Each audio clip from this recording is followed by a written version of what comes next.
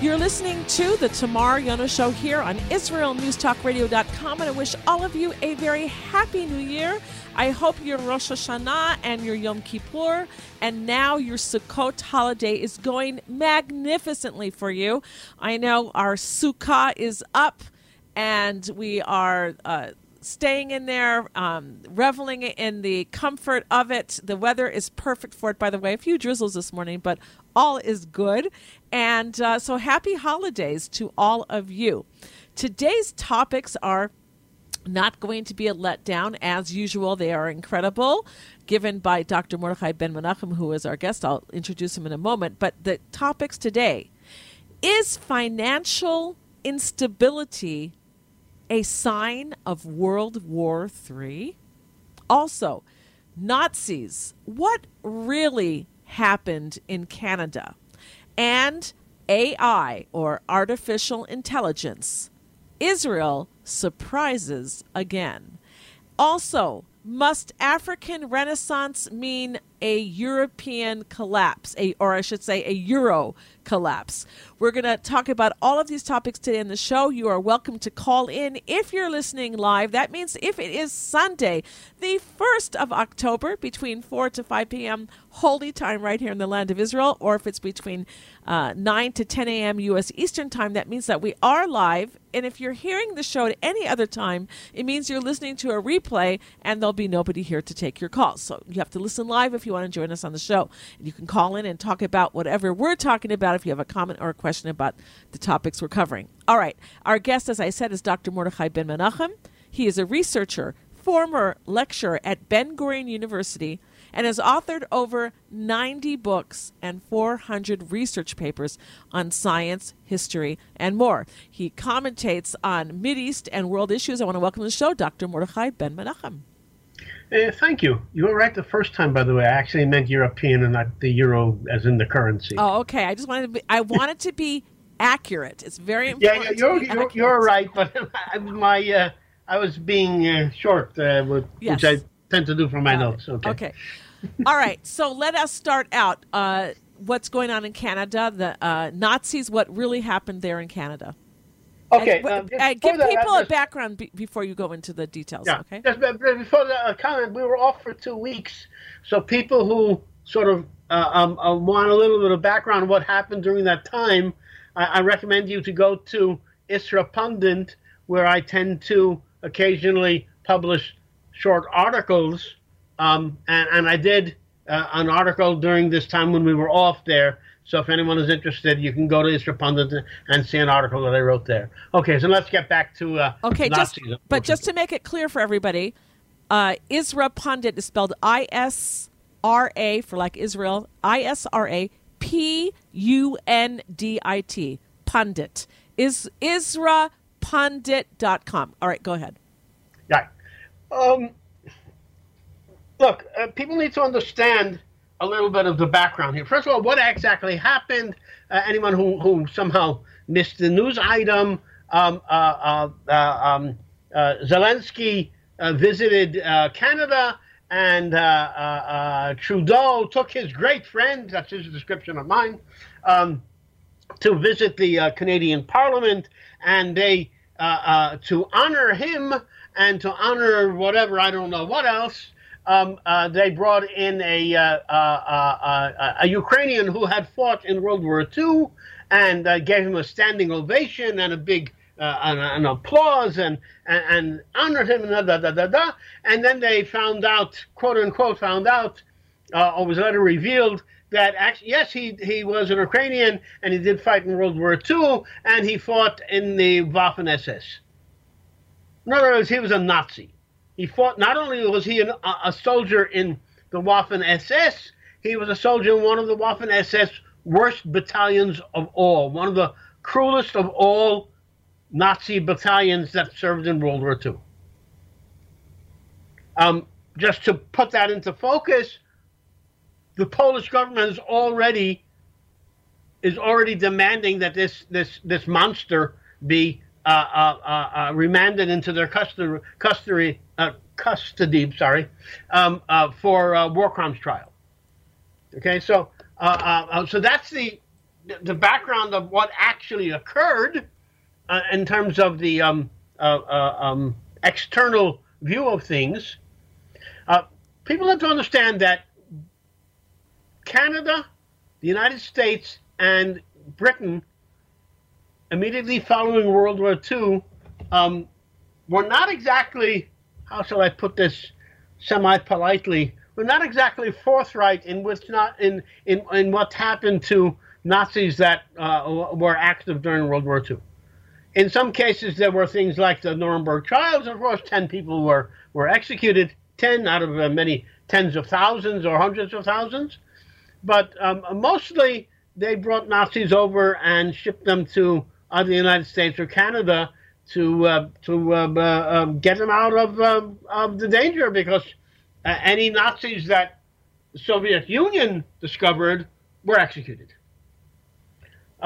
So this particular Nazi was sent by Britain. He was a British prisoner after World War II, and he was sent to Canada for, I don't know what reason. I mean, he had no special skills other than murder. By the way, this same Nazi had been previously honored by the Canadian government in 2007. So this imp in office, the autocratic imp called Trudeau, he made the claim. He forced his the Speaker of the House to change his tie. Instead of using a ridiculous tie, he now wears a regular tie. He remains a member of Parliament, but he's no longer the Speaker of Parliament. The man claimed to accept upon himself all responsibility. His speech was totally ridiculous. Everything about this in terms of the Canadian government was clearly a lie. Anyone knows anything about how security works knows that before a person like this is presented before heads of state, he is very clearly vetted to his diapers. They know everything about him. There is no way they did not know exactly what he did during World War II, including the number of Jewish women that he bayoneted and Jewish infants that he shot. There's no way they did not know that. There is no way Trudeau personally did not know exactly who this monster really is. It is not possible. And to put that into a further bit of perspective, people, again, anyone who knows anything about what's happening in the news in Canada lately has heard probably that there's been a bit of a ruckus between Canada and India, the so-called Khalistan movement, which essentially are some terrorist separatists who want to take parts of Punjab out of India, and an act of terrorists. They're killers. And Canada has been protecting them now for decades. And then so for some weird reason, some weird screwed up logic, Trudeau blamed India for the death of a Khalistan terrorist in Canada. And the whole diplomatic kerfuffle is absolutely strange. But as I said, Canada has been a haven both for terrorists and for terror financing for many decades now. This is not new. So they knew who the Nazi was. They know everything about him. There's absolutely no doubt about that. Just as they know exactly what's going on with the Khalistan terrorists, and just as they know exactly what's going on with BDF and all sorts of other kinds of terrorists that are very active in Canada and use Canada as one of their primary venues for financing and for soliciting of financing from other people. This is the same for Hamas. This is the same for Hezbollah. Hezbollah is more active in South America than in Canada, but these others are all very active in Canada. Okay, I just want to jump in for a second and make a correction. I did not give out the right website. It's IsraPundit, not .com, but .org, O-R-G. Okay, so you just use that suffix. All right, go ahead, Dr. Mordechai Ben Menachem. Okay, so I mean that's what I wanted to say about the Nazis. People, may have just heard the report sort of in an offhand manner. I don't know how it was reported, for instance, in Europe, or how it was reported in the United States. It was given quite a lot of reportage here in Israel, of course. It was given a lot of showing in the Indian networks, news networks. I do not know how it was reported in other in Canada itself, or in the United States, or in Western Europe. I'm just simply not aware of that.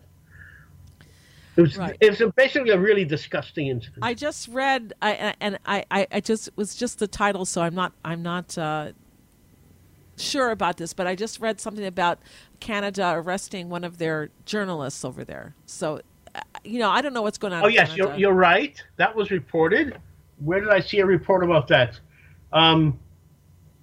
Where did I see a report about that? I think I saw a report about that on an Indian network called WION, World is One, where they also reported that Canada had arrested a journalist because he reported on this incident with the actual facts and not with the government approved playbook.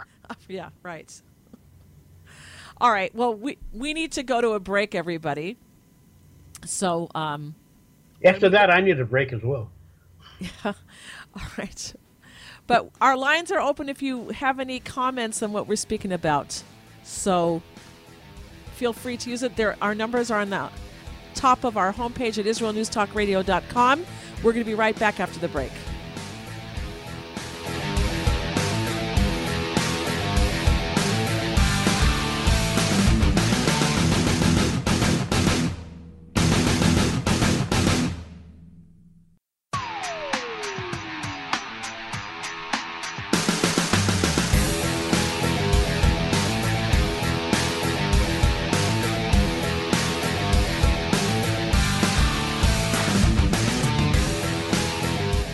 We are back here at the Tamar Yonah Show on Israel News Talk Radio, and we are here with Dr. Mordechai Ben Menachem. It is the Sukkot holiday. I almost said Shavuot.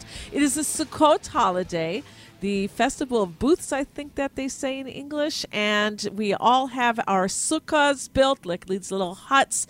It's such a nice time to be in Israel now, by the way, because you go to even the apartment buildings. If they don't have a patio or a porch or a balcony, then they do it right in the parking lot. They just build them right in the parking lot. It's really fun. And everyone's hammering away immediately after Yom Kippur, building their sukkahs, which will stay up for approximately a little over a week. And the weather is usually really good, and it is. So it's a wonderful holiday season right now here in Israel. If you haven't come to visit, this is a great time. All right, let's go back to our topics of what we are speaking about. Have we finished the last one? Yeah, we finished with that. Thank God we finished with that horrible topic. So let's talk about another scary topic now. AI, artificial intelligence, and it says here, Israel surprises again. Okay. First of all, I'm very pleased you phrased it that way, because I totally disagree with you. And that's the point of what I wanted to say. Okay. Exactly that point. I'm excited that you disagree with me, actually, because now I might learn something, or I might have, it's just stimulating to think and hear another point of view. So go ahead. I'm not offended at all. I will say, and I'll go on record as saying right now, the greatest danger of AI is imitation experts that express opinions where they don't know the first thing about what they're talking about. And I'll put that into perspective. There's a journalist by the name of Piers Morgan. I think he's originally British. I don't know where he lives. Yes. I think he lives in Britain somewhere. I'm not certain. Yes, he broadcasts on Sky Australia, maybe in other places as well. Okay. He's a good journalist. I mean, I've seen him. The man is a professional, and I'm certain that he tries to be objective and professional and everything else. I mean, I'm not seeing anything really critical about him. Yeah, he's not so woke, which is refreshing. Ability to make selections. I'm saying he's not so woke, so it's refreshing. Yes, okay. that is also correct. He actually does have common sense, at least somewhat. Okay. Okay. So Piers Morgan had on his show just last week. He brought in this pardon me, I can't be polite with this guy, Noah Harari, who is a phenomenal jerk. The man is probably quite intelligent. He brought him in to ask him about artificial intelligence. I have no idea what could possibly have visited Piers Morgan to bring in a historian to talk about a super technological issue. It is about as irrelevant as one could possibly imagine. So Piers Morgan is interviewing Noah Harari, and Noah Harari is answering every question with words like, "Oh, absolutely." The man knows absolutely nothing about the subject. And it was obvious from his answers, absolutely, that he knows absolutely nothing. The man is a total ignoramus. He might be a good historian. I'm not convinced of that, but he might be. He certainly knows absolutely nothing about artificial intelligence. Well, I would just jump in here. That's exactly the kind of danger that we see in terms of artificial intelligence. That's what I want to say. I want to say he seems to me to be an extremely dangerous man, and I look at him as the modern Tower of Babel type of people, where he talks about useless eaters in the world. That some people basically, that's, if you listen to him, many people would come to this conclusion that he's implying that certain people aren't worth being alive. They're useless eaters, and it's a disgusting, terrible thing that reminds me of Tower of Babel. Go ahead. Well, he's not implying it. He's actually saying it. He has actually said that. But that's the whole point here, isn't it? I mean, this is an historian. I believe he has a doctorate. I believe he's accredited to some university or other. I don't know which one. And he believes he has the right for that reason to talk about any subject in the world, and he simply does not. I mean, as I said, the entire discussion between Piers Morgan asked reasonable questions, phrased them in a very logical and respectable manner. He was polite. I have nothing negative to say about Piers Morgan other than bringing in the wrong person to talk about it. So he brought in this jerk and asked all sorts of questions, and the entire interview was basically disgusting. As I said, he's probably clever, but all of his answers, and I mean all of them, were rubbish.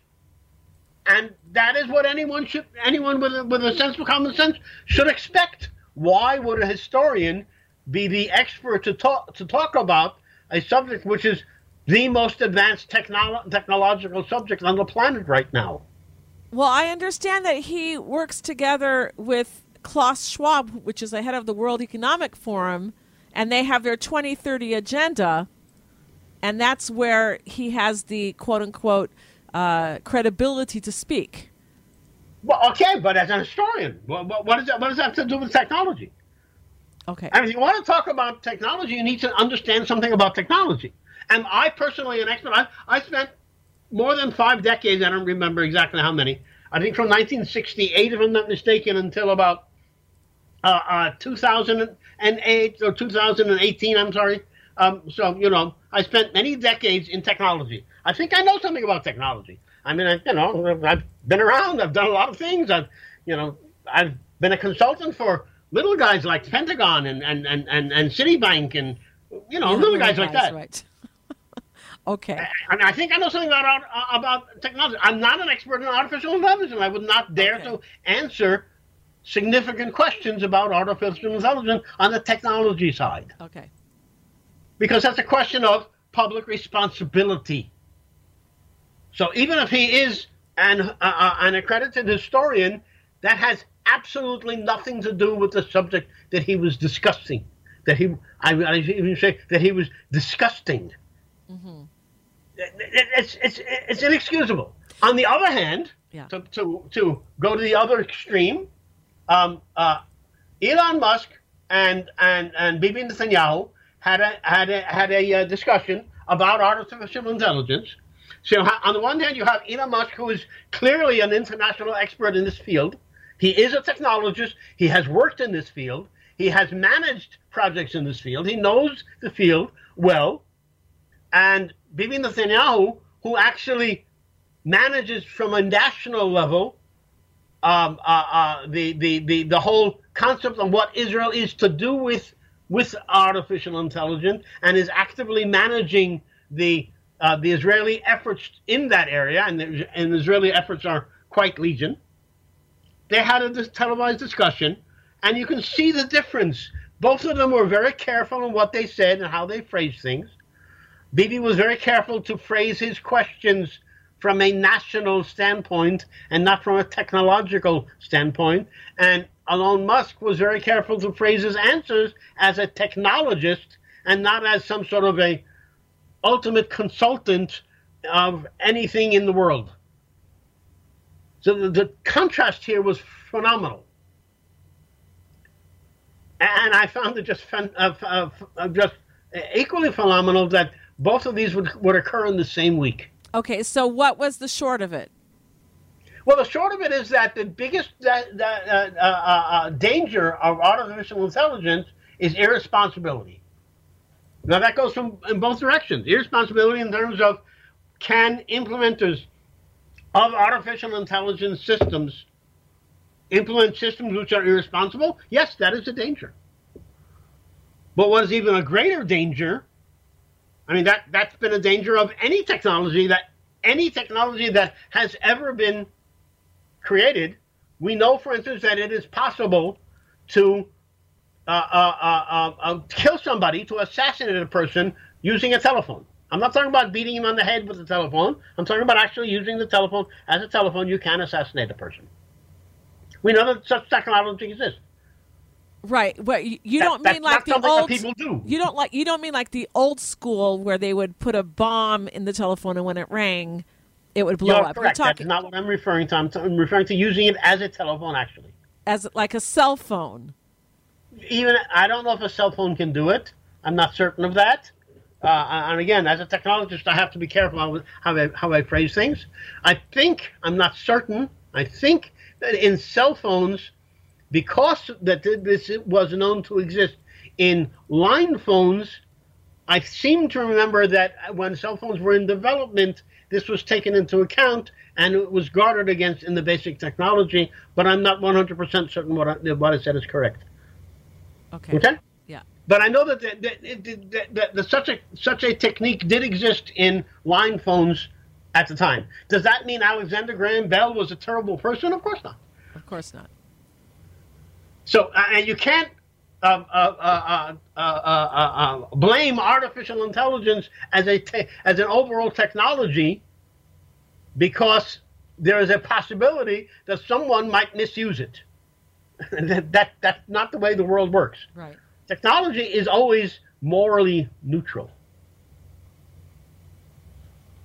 That's the whole point, for instance, in America, of the so-called Second Amendment. I think some of the concern, though, is that not that we would use technology as something evil, which obviously that would be done as well. It's being done as well. But that the AI can perhaps, this is what the talk is. I don't know anything about it, so I can't say, but that the AI teaches itself, and that ultimately some say that they would want to destroy all human beings because human beings are dangerous. They would see them as a danger, and then they would start attacking us. But we have to, you can answer that in the next segment, because we've got to go to a break right now. The music is on. We're going to be right back, everybody. Don't go anywhere.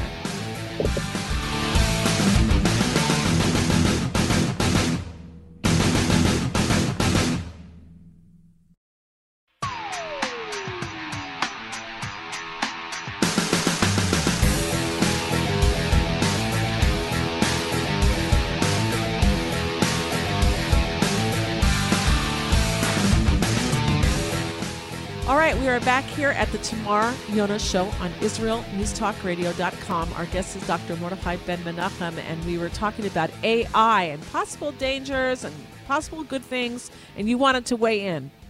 Okay, just two very quick anecdotes. One, James Cleverly, the Secretary of State for Foreign, Commonwealth, and Development Affairs, whatever that means. He's a member of the Parliament of the Cabinet of the United Kingdom, was in Israel, and he stated, and I quote, "Israel supplies 1 in 7 of all medicines used in my country's National Health Service." So I was kind of surprised at that, and I looked it up, and it turns out that one of the things that Israel does with artificial intelligence is create new medicines. So one of the things that artificial intelligence can be used for is to do quote-unquote experiments on new compounds, for instance, like medicines, and much more quickly than human beings can do them in a laboratory. And then when they're quote-unquote finalized, of course they're far from finalized, when the artificial intelligence, when the computer says that this is ready for testing, then they can be ready for testing, but they've already eliminated 16,000 compounds that it now knows are not what they're looking for. So that's one anecdote. Another anecdote, really just cute. Many years ago, I was a member of and a sort of a professional organization of computer professionals here in Israel, and we used to have an annual conference, and at one point we decided to invite Isaac Asimov as the keynote speaker at our conference. Wow. And Asimov refused, and so we asked him why, and he says, "Well, I don't believe in flying." He said, "What? You're a scientist yourself?" He says, "Yes, I'm waiting for matter transfer." Like beam me up, Scotty? Something like that, yes. And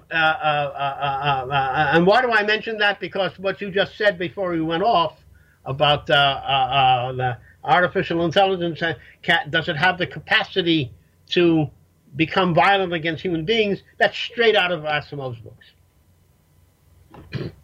Yeah, I remember reading The Foundation. That was kind of interesting. Yeah, The Foundation is one of the better books. Yeah. It's not my favorite, but the first three Foundation books, the original trilogy was well written. The later books, actually, where he did the stuff with robots, I didn't care for. But okay, that's question of taste. But okay. Okay. All right. Now let's move to Africa. Yes.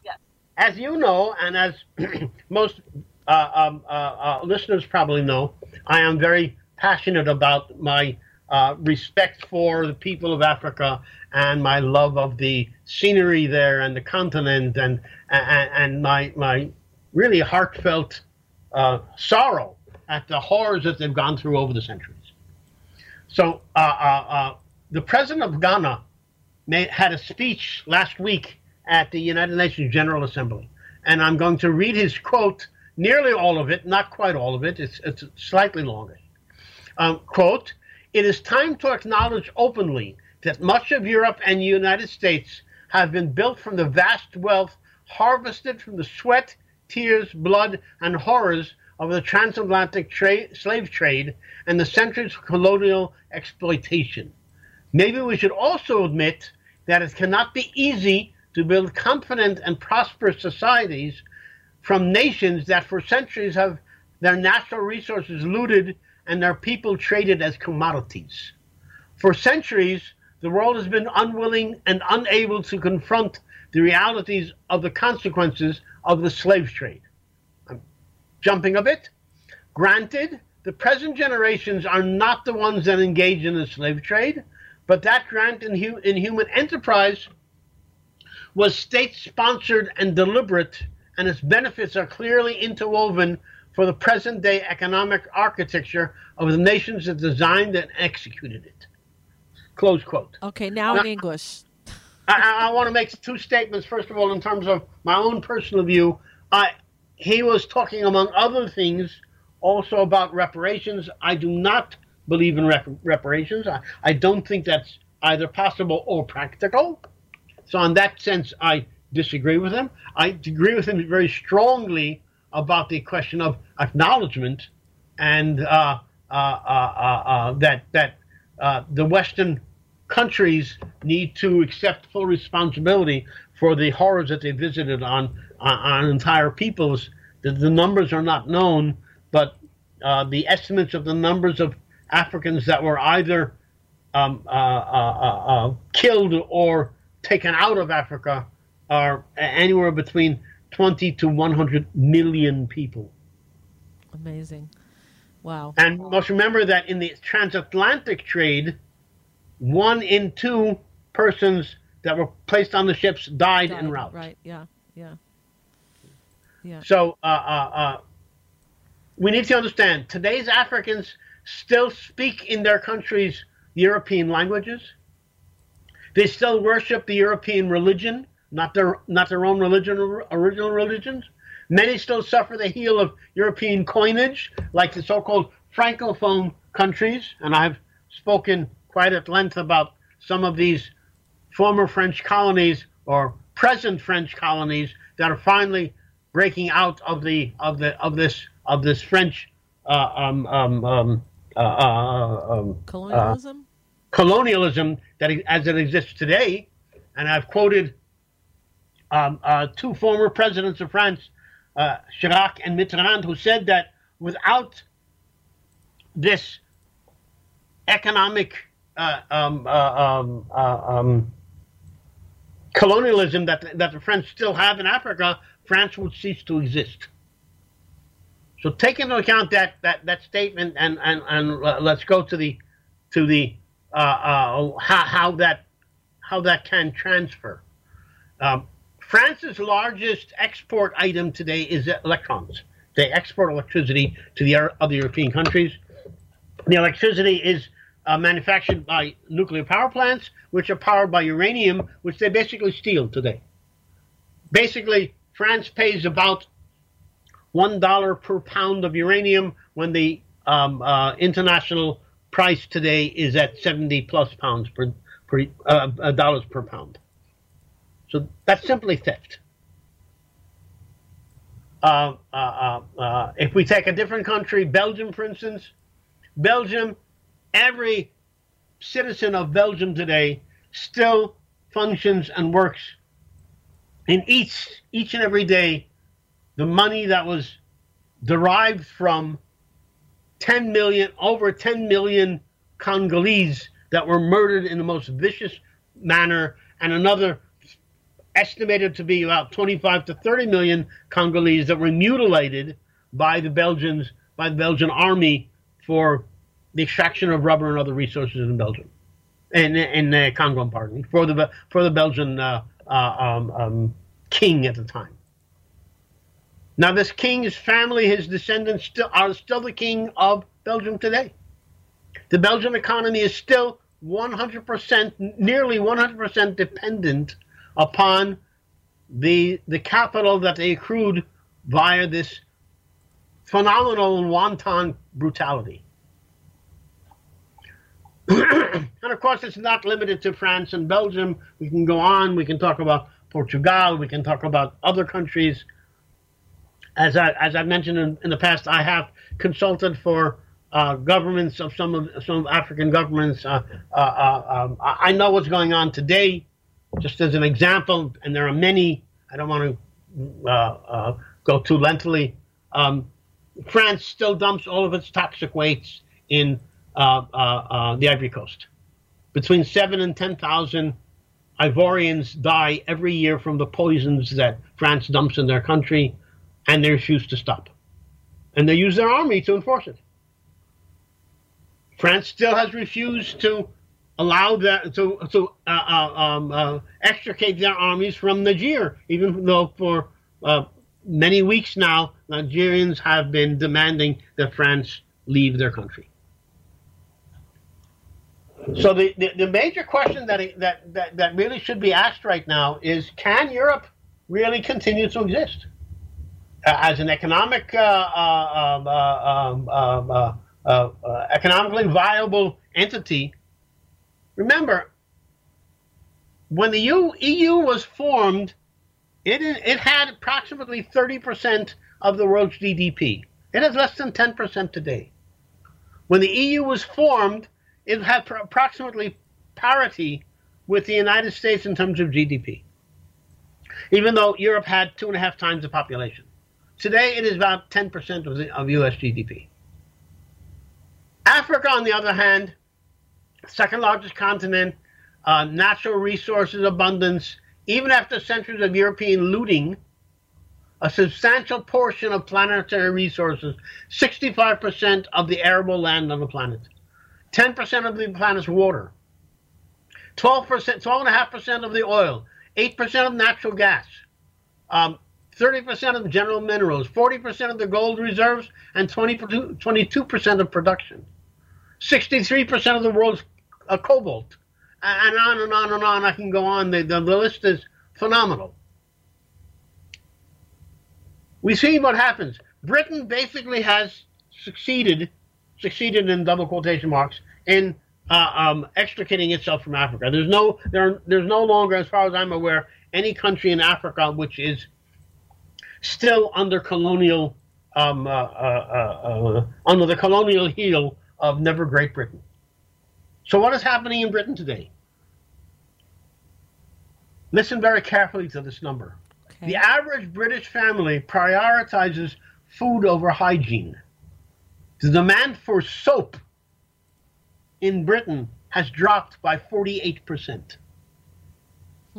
British society, British economy is in a state of advanced collapse. What kind of country do you have if even personal hygiene is no longer relevant to what people do on a daily basis? The infrastructure around Britain is averages 130 years old, and it is crumbling. Many parents have been talking about not sending their children to schools because schools' buildings are collapsing, physically collapsing.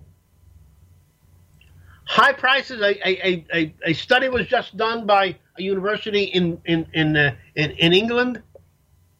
High prices have now been classed as the, quote, the leading cause of premature deaths, close quote. If you look at photos of empty shelves in supermarkets, the rich of Britain still continue to suck the wealth from the poor. Wait, so basically you're saying that people are dying from starvation.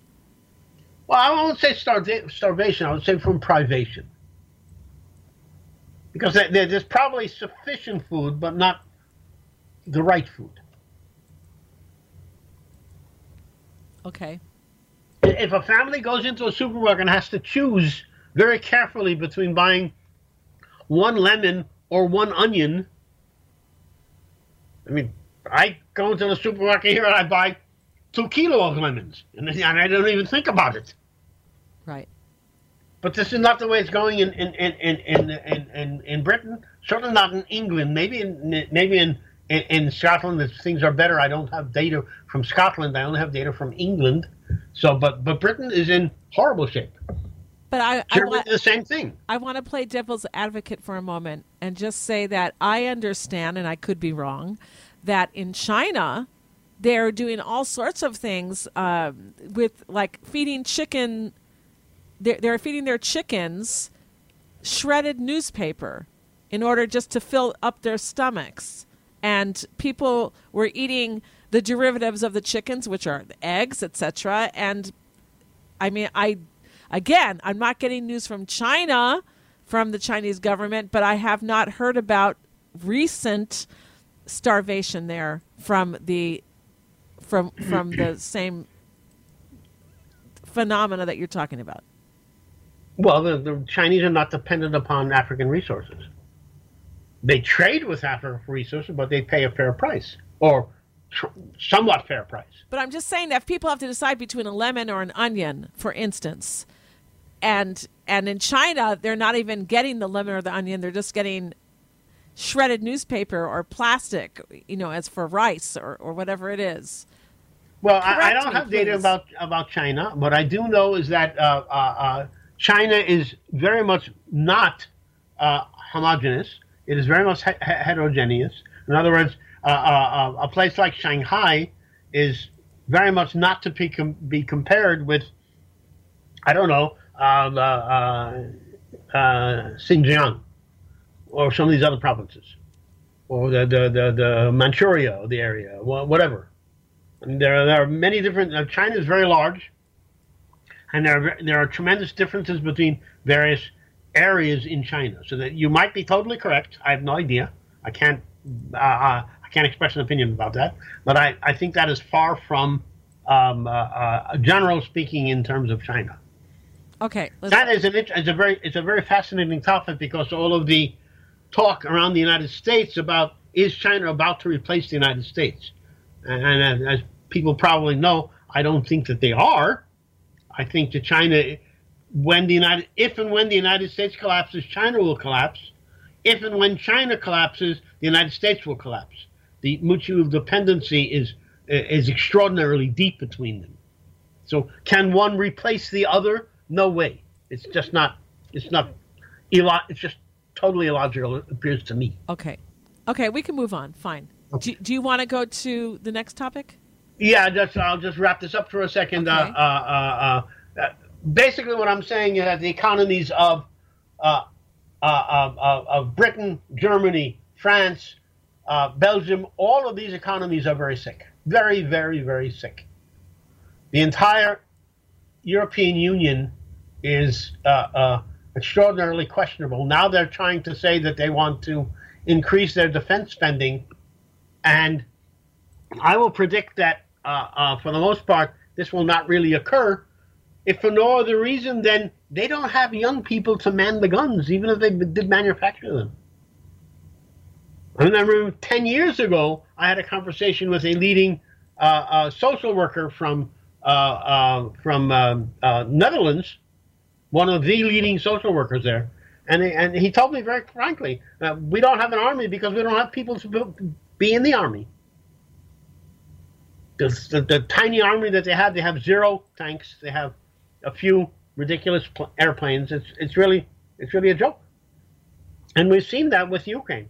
The amount of rhetoric coming from Europe is enormous. The amount of actual aid to Ukraine is something about 10% of what the United States has sent, because they just don't have it. European economies are in very poor shape right now. The entire European power grid needs to be totally modernized, and that will take trillions, in the plural, of euros to do it, and the money just isn't there. Okay, let's go on. Okay. Next topic. Okay, financial. That last statement sort of leads into the question of financial instability. There are a lot of financial instabilities around the world today. Wait. You got to finish that sentence. Is financial instability a sign of World War III? That's where that's sort of the title. But let's look at what financial instability are we talking about. What's going on here? Okay. So let's look at a little bit of numbers to start with, as I always try to do. U.S. consumer-based credit card debt is now past $1 trillion. That has never happened before. The federal government debt passed $33 trillion. That means that the expected interest payment by the end of this year will be $1.5 trillion. The end of this year, that means a few months away. In other words, to put that into people's perspective, in other words, the United States is now paying, as a federal government, $2.8 million per second of every day of the year. It's crazy. Just in interest rates. Just in interest on the debt. Crazy. $2.8 million per second. You know, $1 trillion is kind of difficult to visualize. $2.8 million, people can still visualize that. The average credit card interest rate was about 16.7% a year ago. It's now above 22%. So if there's $1 trillion in credit card debt, how much interest are these people going to be paying? And again, that interest rate is the highest it has ever been. Now, Russia has stopped buying U.S. treasuries. Saudi Arabia has stopped buying U.S. treasuries. China stopped buying U.S. treasuries. Retail theft in the United States in 2022 accounted for more than $112 billion in retail losses. Again, a record. Not a record to be proud of. So let's look at the other side of that, okay? Everybody in the journalists in the imitation newspapers that come out all over the Western world. They talk, for instance, about the carbon issue and the so-called climate crisis. Let me remind people: climate does change. It is not a crisis. Climate always changes. The fact that it changes does not make it a crisis. Okay? So there's a group of Canadian producers of carbon who got together to build the largest project in the world for so-called carbon sequestration. That is to capture it and to store the carbon. The project is valued at $12.5 billion. It's called Pathways Alliance. It's a consortium backed by most of the country's oil producers. And the idea is to exhume less carbon into the atmosphere.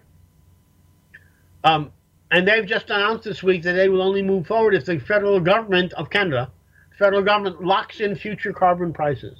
How can a government lock in a future price? I have no idea how to do that.